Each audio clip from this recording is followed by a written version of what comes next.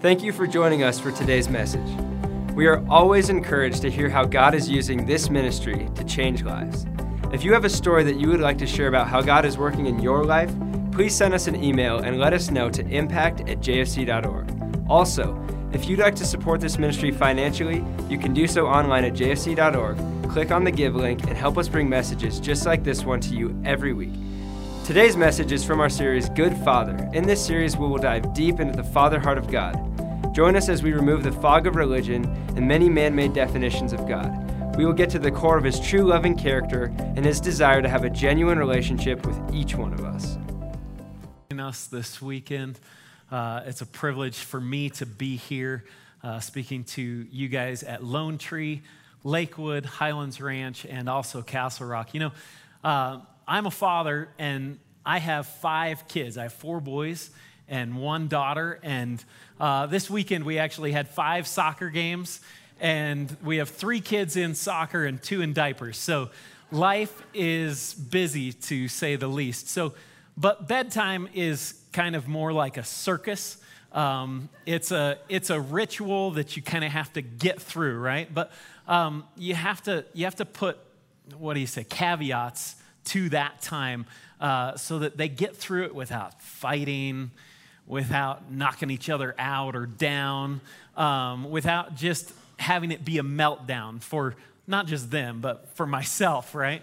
My wife handles it much better than I do. And so one of the things that we have installed at our house is that I read to my 5 children at night, and we're going through the Chronicles of Narnia by C.S. Lewis. Love it. Totally recommend that you do that. And so one of the things that I do is that as it comes to bedtime at my house is I say, hey, guys, if you can get ready for bed without fighting, without destroying the house, without making mom or dad so angry that we just want to go to sleep right away, then I will read Chronicles of Narnia to you. And they race upstairs, they start getting ready for bed, and a lot of the times they stay on track, but not all the time. And a couple nights ago, they started getting ready for bed, and then I don't know what happened, but they just got totally distracted, and it wasn't like they were fighting, but they just, by the time I went upstairs, I saw one of them and I was like, you're not even in your pajamas yet. And so we had delayed the process, and I said, what have you been doing this whole time? I'm ready to read, and that's what you want to do is listen to this story, but you're not where you need to be in this whole process in order to do what you want to do. Man, right there, I felt like God spoke to me upstairs at night, getting ready for bed. I felt like He said, you know, sometimes that's true, Evan, of you.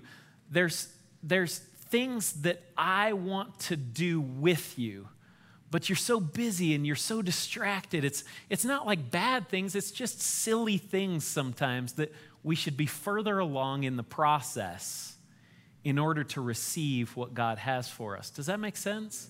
So we're going to go through a process today. We're going to break apart 4 verses and take ourselves on a journey that Paul took the churches of Galatia along. And it's essentially the gospel message. You'll see the first 2 verses that we go through. It is the gospel as short as you can present it. And then we go through the next 2 verses, and it walks us through this journey that really tells us where we should be, the type of people that we should be in our daily lives. But if you'll join me in this journey in an honest and humble way, I think all of us will admit that sometimes we take 2 steps forward and 1 step back.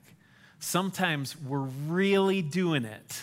Sometimes we're upstairs, we got our pajamas on, we're ready to go, we're ready for the Heavenly Father to really speak to us.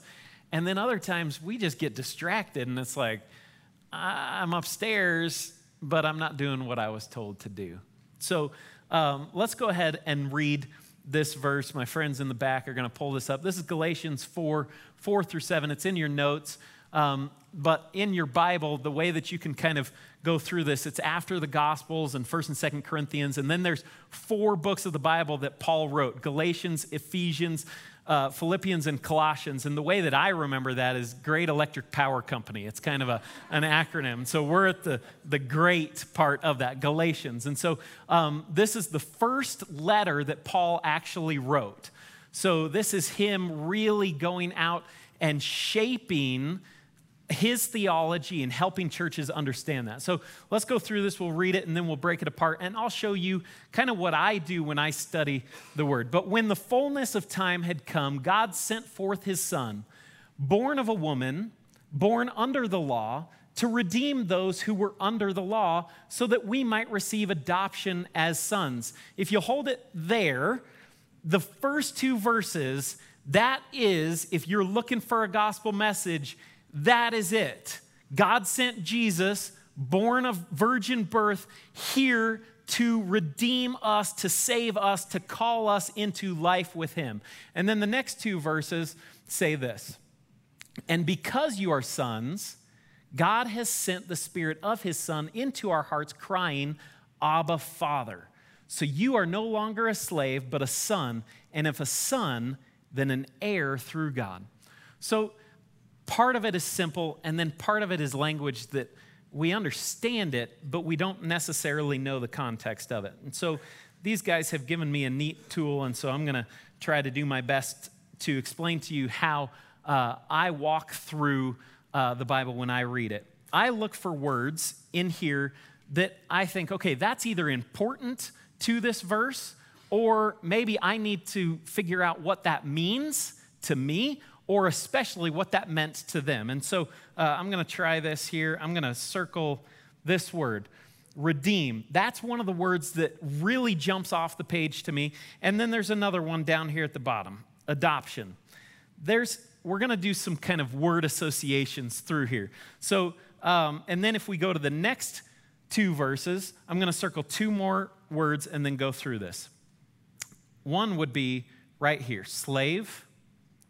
You can do this in your own notes. And then the other one would be right underneath it, heir. So we understand those words for sure. I think if we went through those words, we could come up with some neat word associations. I was doing it with some of the pastors on the teaching team and saying, hey, okay, if I said this word in a non-biblical sense, what jumps into your mind? So let's take that first one, redeem. What? Coupons. I heard coupons. Can I hear airline miles? Right? So those are things that obviously pertain to our culture here and now. Now, the next word that I circled was adoption, right? Now, adoption to me is a little bit more of a serious word. I think when I hear that word of really awesome stories. One of the soccer coaches for one of my sons just adopted a whole set of siblings, 4 kids into their family. It's a heart-wrenching story, right? But adoption it's really something that somebody else is going to do, right? If we're honest, we've thought more about sending our own kids out for adoption. Right. So those are some of the things that go through our minds. So the next one, slave. Real quickly, what do we think of when we hear the word slave? Housework. Civil War, Southern states, powerful movies recently, maybe. But all of those, like one of the pastors said, is a North American context, right? But this was spoken to a group of people that were living in what is now modern-day Turkey. And so we're going to go through this a little bit. And then the last one, heir. What do you think of when you hear the word heir? Inheritance, right? What am I going to get? How can I spend what I'm going to get? Maybe spoiled celebrities, right? An heir or an heiress. So we go through that, but let me talk to you about what the people from those churches would have understood when they read Paul's letter or heard it read in their churches. You'll see it in the notes. The first one I put down was redeemed. And I said, for what? From what? Sin, legalism, and in context, Roman slave. Now, let me talk to you about that. Slave wasn't the pictures that we have of our North American movies or things like that from the Civil War era. Slavery was a huge portion of the economy back in that day. Basic stats say that there was between 85 and 90% of the entire population in the Roman Empire were slaves. That's a huge percentage. That was in Rome, and then the percentage was similar wherever you went. Now, with that many people in slavery, some of those people were treated very fairly. Some of them had nice setups. Some of them had really good occupations and then access to the families that owned them. But some of it was very, very harsh. There were workhouses. So after a long day of working as a slave, you would come home, but home would be a workhouse that was shared by most likely more than 20 other slaves. And the roof of your room would be about the height of your waist. So when you went home, you couldn't even stand up at home.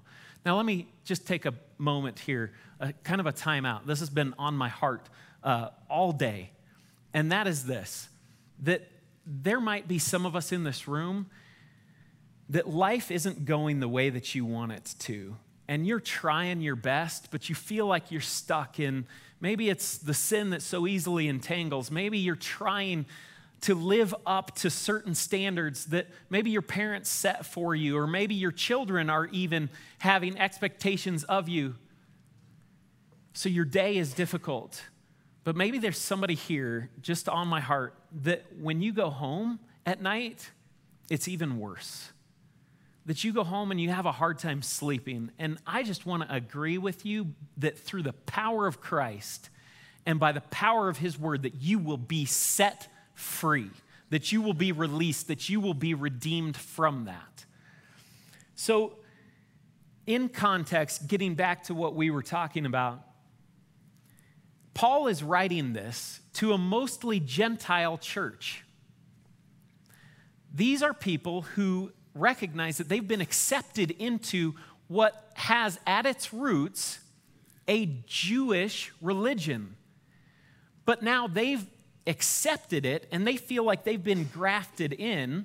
But when Paul says that we've been redeemed from the curse of the law, those of us that have been under the law have been set free and been redeemed. What does it mean? For the Jew, it means they've been released from legalism. From the Gentile believers, it means these people have been released from paganism, from worshiping other gods to now choosing to worship the one true God.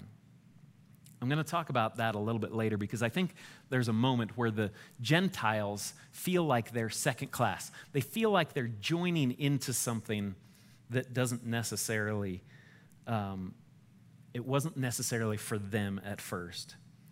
So redeemed. Redeemed, the definition I'm going to use for that is purchased at a price in order to be set free. Now, it was possible for slaves to be redeemed, but for them to do it on their own would be virtually impossible. It would mean that you work all day for somebody else. And either you're being paid a little bit for that and you're saving every single cent of that and saving it up, or that somebody of great wealth would step in to your situation and say, I'm going to give your master, your owner, enough money to set you free. Now, isn't that what we believe that happened for us on the cross through Jesus Christ? That our Heavenly Father paid the ultimate price to set us free, to redeem us. But here's the deal, in context. A slave that was set free does what? Starts his own business? Any business owners around here? You know how much it costs to start your own business, right? Now imagine if you start from nothing. You have no savings. Sure, you've been set free, but you don't have access. You don't just walk down to Wells Fargo or First Bank and ask for a loan, right? You have to scavenge. You have to scrounge. So let's just say there was a slave that's been redeemed, that's been set free. But here's what's going to happen. They're going to go back into slavery, especially if their condition was one of those fairly treated slaves. Why?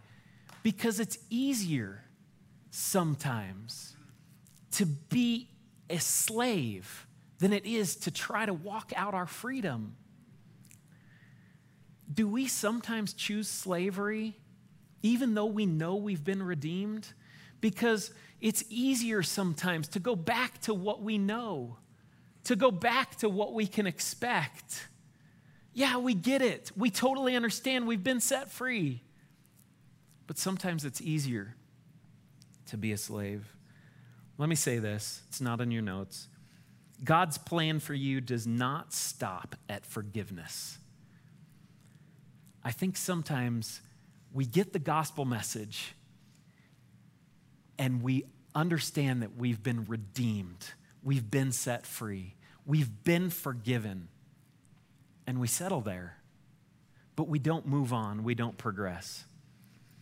So let me talk to you guys about adoption. You know, one of the things about adoption is it transforms your identity. I think Pastor John had one of the greatest messages I've ever heard last week. And if you haven't had a chance to watch it, go online. Please, please, please watch that. It will change your life. Adoption, it transforms our identity. Adoption allows you to have certain rights.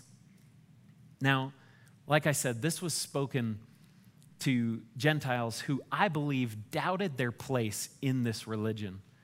I was sitting on my back patio and I have a bird feeder that I fill every once in a while. And if I'm reading my Bible and just being quiet out there, I'll watch and the birds from my backyard will fly into where this is and perch on it and get the sunflower seeds and then fly away. And what's funny is I fill that up. I provide it. I essentially welcome those birds to be there. But those birds still fly in and fly out like they're kind of getting away with something, like they don't really belong.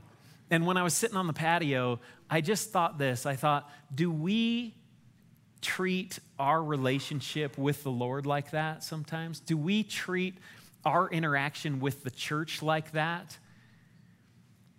Do we kind of zoom in and zoom out and feel like, okay, I got what I needed, but I didn't feel like I should stay very long. Okay, I'm going to come in, but nobody's going to know my name. I'm going to come a couple times a month, but I'm going to fly away, because sometimes we feel like, man, if somebody really got to know me, if somebody really understood who I was and where I came from, I don't know that they would like me.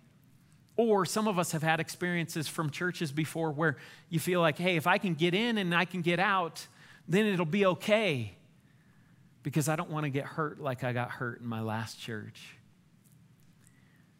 But these verses tell us that we've been adopted. We've been set apart. We've been welcomed into God's family, and that transforms our identity. It means that when we walk into the house of God, we are welcome to that table. I think the people in that church thought that because they weren't Jews, they got welcomed into God's family, but it was as if they still had to perform as a slave. Okay, I understand, but those are the children of God, and so I know that I can stay here. I know that I can live here, but maybe I can only stay and live here as long as I serve everybody else, as long as I set the table, as long as I clear the dishes, as long as I do what the expectations that we set on ourselves requires of us. See, Paul wrote this letter in response to some Jews that traveled to those churches that he planted and told those people after Paul had left, okay, that's great. It's great that now you're part of God's family, but you're lacking one thing. All of you have to get circumcised. And Paul writes this letter, and he's like, no. You don't understand grace if you think you have to do one more thing. Because grace is more amazing than we could ever imagine. And this whole letter, if you read the whole thing, I encourage you to do it. Paul basically is compelling them to reason with him, to say that, listen, God has redeemed you. You were once a slave to sin or a slave to legalism. You've been set free, but not just to wander the streets and wonder what you're going to do. You've been set free and then adopted by our Heavenly Father. But not just that. If you've been adopted, then He guarantees you full rights and He calls you an heir. That gives you access to everything that He has. So if somebody comes up to you and says, okay, this is good, but you got to do one more thing. You got to check off this list. Don't believe it. Now, to put this in more context, let me tell you this. When Paul uses the word adopted there, these churches, when it was written to them, and then as it was read centuries since then in the Roman Empire, they had a great picture of what it meant to be adopted. You see, during biblical times in Rome, Rome started not as an empire, but as a republic. And then you guys all know the name Julius Caesar. See, he was a commander for the Roman army. And he decided to march from where is now modern-day France, essentially. And he marched into what is now Italy, marched into Rome, and took over. He set himself up as emperor. And from that moment on, he changed it from a republic to an empire. And then when he died, he was actually assassinated. You know who took his place? His adopted son. A son that he adopted. So if you count Julius Caesar, there were actually 6 Caesars, and this all took place in biblical times.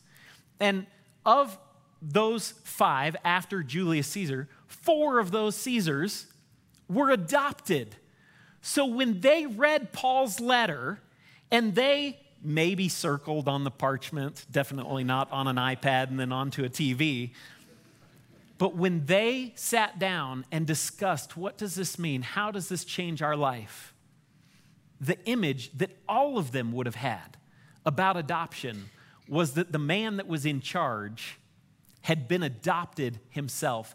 And by virtue of his adoption, his identity was transformed and he had access to the whole empire. Wow. Don't you think that's what Paul had in mind when he chose those words? You know, he didn't sit on a laptop and just type it and then think, I didn't get that exactly right, so let me delete, and then retype it again. See, he had to understand exactly the direction he was going, and we know that he was led by the Spirit in that path. But I think all of those words, slavery, redemption, adoption, heir, I think he chose those very specifically, and maybe he dictated to a scribe, and very, very slowly he said, now I want you to get this right. Make sure that you spell it this way. Make sure that it sounds this way. You know, and then that verse, it says this. It says, and because you are sons, God has sent the Spirit of His Son into our hearts, crying, Abba, Father. That's kind of a difficult phrase right there. I don't know anybody that calls their dad Abba, Father. But you know what that is? It's an invitation into intimate conversation. The only people that call me dad are my kids. It speaks more of relationship than it does of title, right? And what Paul is saying, if you get this, if you know that you once were living in slavery, you've been redeemed, you've been set free, but now you've been adopted, but you're not adopted as just some sort of stepson. See, God sends His Spirit into our hearts. It transforms the very identity in the depths of our hearts, and it causes us, maybe sometimes against the nature of our mind or against the nature of our will, it causes us to cry out to our Heavenly Father, Daddy, Abba, Father. It's intimate conversation that we've been invited into.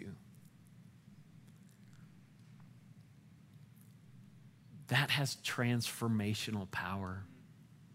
You know, this spring, my kids got this gift, and it's this pop-up net that's about this big, and you get caterpillars. You get like 5 caterpillars, and you feed them like leaves and this stuff, and you kind of watch them. They crawl around for a little bit, and then eventually they form cocoons. They hang inside of this enclosure, and you kind of put it in a place in your house where you walk past and you see what happens, and then eventually those caterpillars bust out of those cocoons, and they obviously become butterflies. And then at the appropriate time, you take them out to your backyard, and what I thought was going to be this grand, like we unzip this thing, and these 5 butterflies just like, whoo. It was really anticlimactic. We're kind of like dumping these butterflies out. And then they ended up like on the grass, and I was like, come on, fly. And so I got this little branch with leaves, and I kind of delicately scooped one up, and I held it above my head, and still nothing. So I kind of like, you know, you're turning it upside down, you're like, fly. And then once it decides it's going to let go, all of a sudden, that which it couldn't have dreamt possible becomes its new reality. And it doesn't fall down onto the grass. It flutters its wings and it takes off. And in the course of hours, just weeks before that, it could move 12, 14, 16 inches. And now it just flies out of my yard. See, when we understand this, our new reality is so far above and beyond our imagination. So there's a process here, and I'm going to speed through it. If these guys will bring this up, this is essentially what these 4 verses say. Now, what's interesting about this, these guys helped me work on this, and I think it is kind of a step-by-step process of going deeper. When I had this and I was putting this in my notes, I had it in Word, and then I had to transfer it into another program and get it onto my iPad. And so right now on my iPad, these little arrows, and I have mine kind of progressing through, these little arrows turned into question marks with boxes around them. And when I looked at that, when it came up, I thought, that's actually the exact point that I want to make. Because here's the reality. We need to ask ourselves this. Have we accepted what's been freely given to us? Have we moved from being a slave to being set free? If that arrow's a question mark, have you answered that? Have you not just said yes to Jesus Christ, but have you surrendered your life to Jesus Christ? He's not just a personal Lord and Savior that fits neatly inside of your heart, that you can dictate to, that you can listen to sometimes and ignore most of the other times. Have you really, truly understood that you've been set free? The next question mark is, if you've been set free, have you accepted that you are now invited into the family of God with full rights of sonship? Do you understand that? And then the last one. Do you understand that if you have full rights of sonship, that you've become an heir? Now, let me finish by saying this. I've always understood that we are heirs of salvation. That this really means, hey, if I understand this and if I've said yes to Jesus, then I get to go to heaven when I die. But if you read Galatians, the last verse in chapter 3, leading into these 4 verses that I read, you understand that Paul's language when he uses the word heir, is not talking about this place that we go to when we die. It tethers itself to the Abrahamic promise. And that is this. Let me read this to you.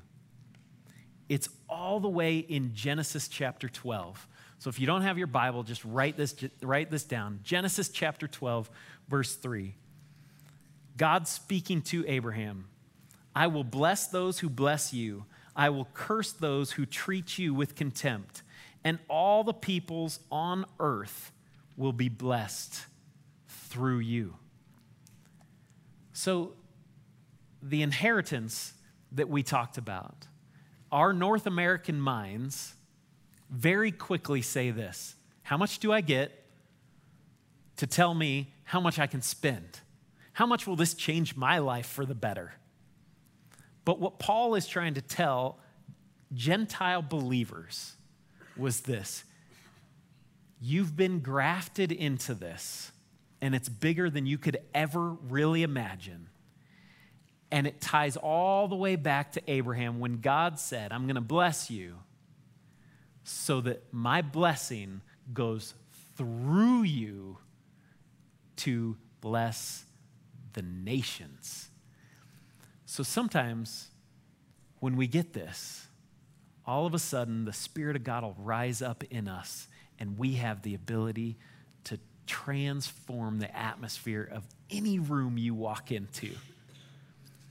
Wherever you go, you know that you are a son or a daughter of the Heavenly Father.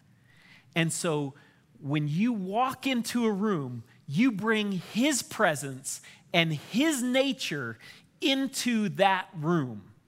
We're not Christians just so we can live a blessed life. We believe this and walk our way through this so that we can transform the world around us, attaching ourselves to that promise. Isn't that awesome? But if I'm honest, this is what happens. I understand this, and I move to this, and then something happens, pulling me back in, not allowing me to live my life to the fullest according to the Word of God and the Spirit on my life, and sometimes I get stuck there. And then sometimes I understand this, but I don't live out my full rights as a son. And I kind of walk into rooms or situations with my head and shoulders drooped and kind of feel like, well, I know those promises are for somebody else. And if I hadn't messed up so bad so recently, then maybe God could use me or work through me. But for now, I'll just be happy that I've been invited into the home, and I'll just wait tables. But if we get this in that progression, then we can all be world changers, right? Bow your heads, close your eyes.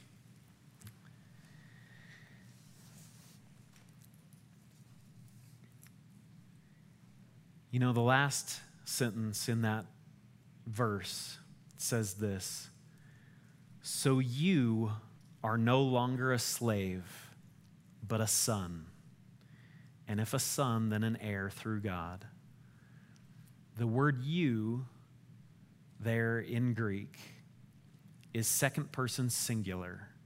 Before that, Paul was using second person plural, meaning he was talking to the whole group inclusive of himself.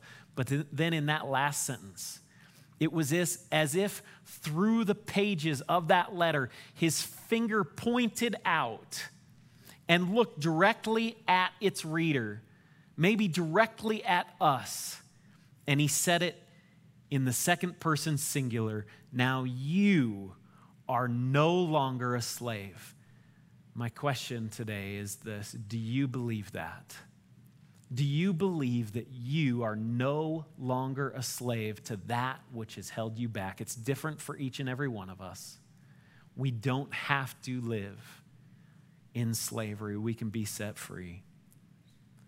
But we can only do this by walking according to the Spirit of God. We're going to go into the book of Acts, this next series starting next weekend.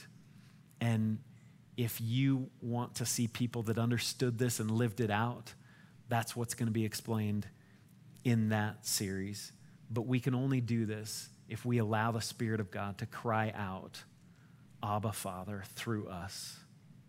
So I'm just going to pray right now that we all receive that. So Heavenly Father, we come before you, God, not as perfect people, but we come reaching out for your perfect grace.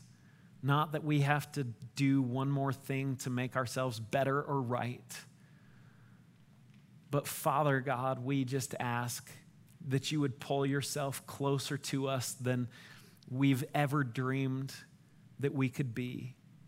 A holy God accepting imperfect people. And right now, Spirit of God, I just ask that you would fill every person here that's hungry for you. God, we hunger and thirst for righteousness, and we ask that we would be filled. God, we ask right now that the Spirit of God would enter those who are longing for that intimate relationship with you. God, help us to move out of our slavery. God, whether it's slavery to sin or legalism, God, help us to move from that and recognize that we've been redeemed and set free. But God, more than that, help us to understand that we've been adopted into your family, and help us to understand that through that adoption, God, just like those empire rulers, those Caesars of that day, that we can walk with full authority to establish your kingdom on this earth. God, help us to be that bold. God, help us to understand, just like those caterpillars, that we've been given wings to fly, and we can move further and faster spiritually than what we ever thought or dreamed. God, we love you. We praise you. We surrender our hearts and our lives to you, and we recognize that your grace is good and your mercy is so undeserved. We love you and praise you. In Jesus' name, amen.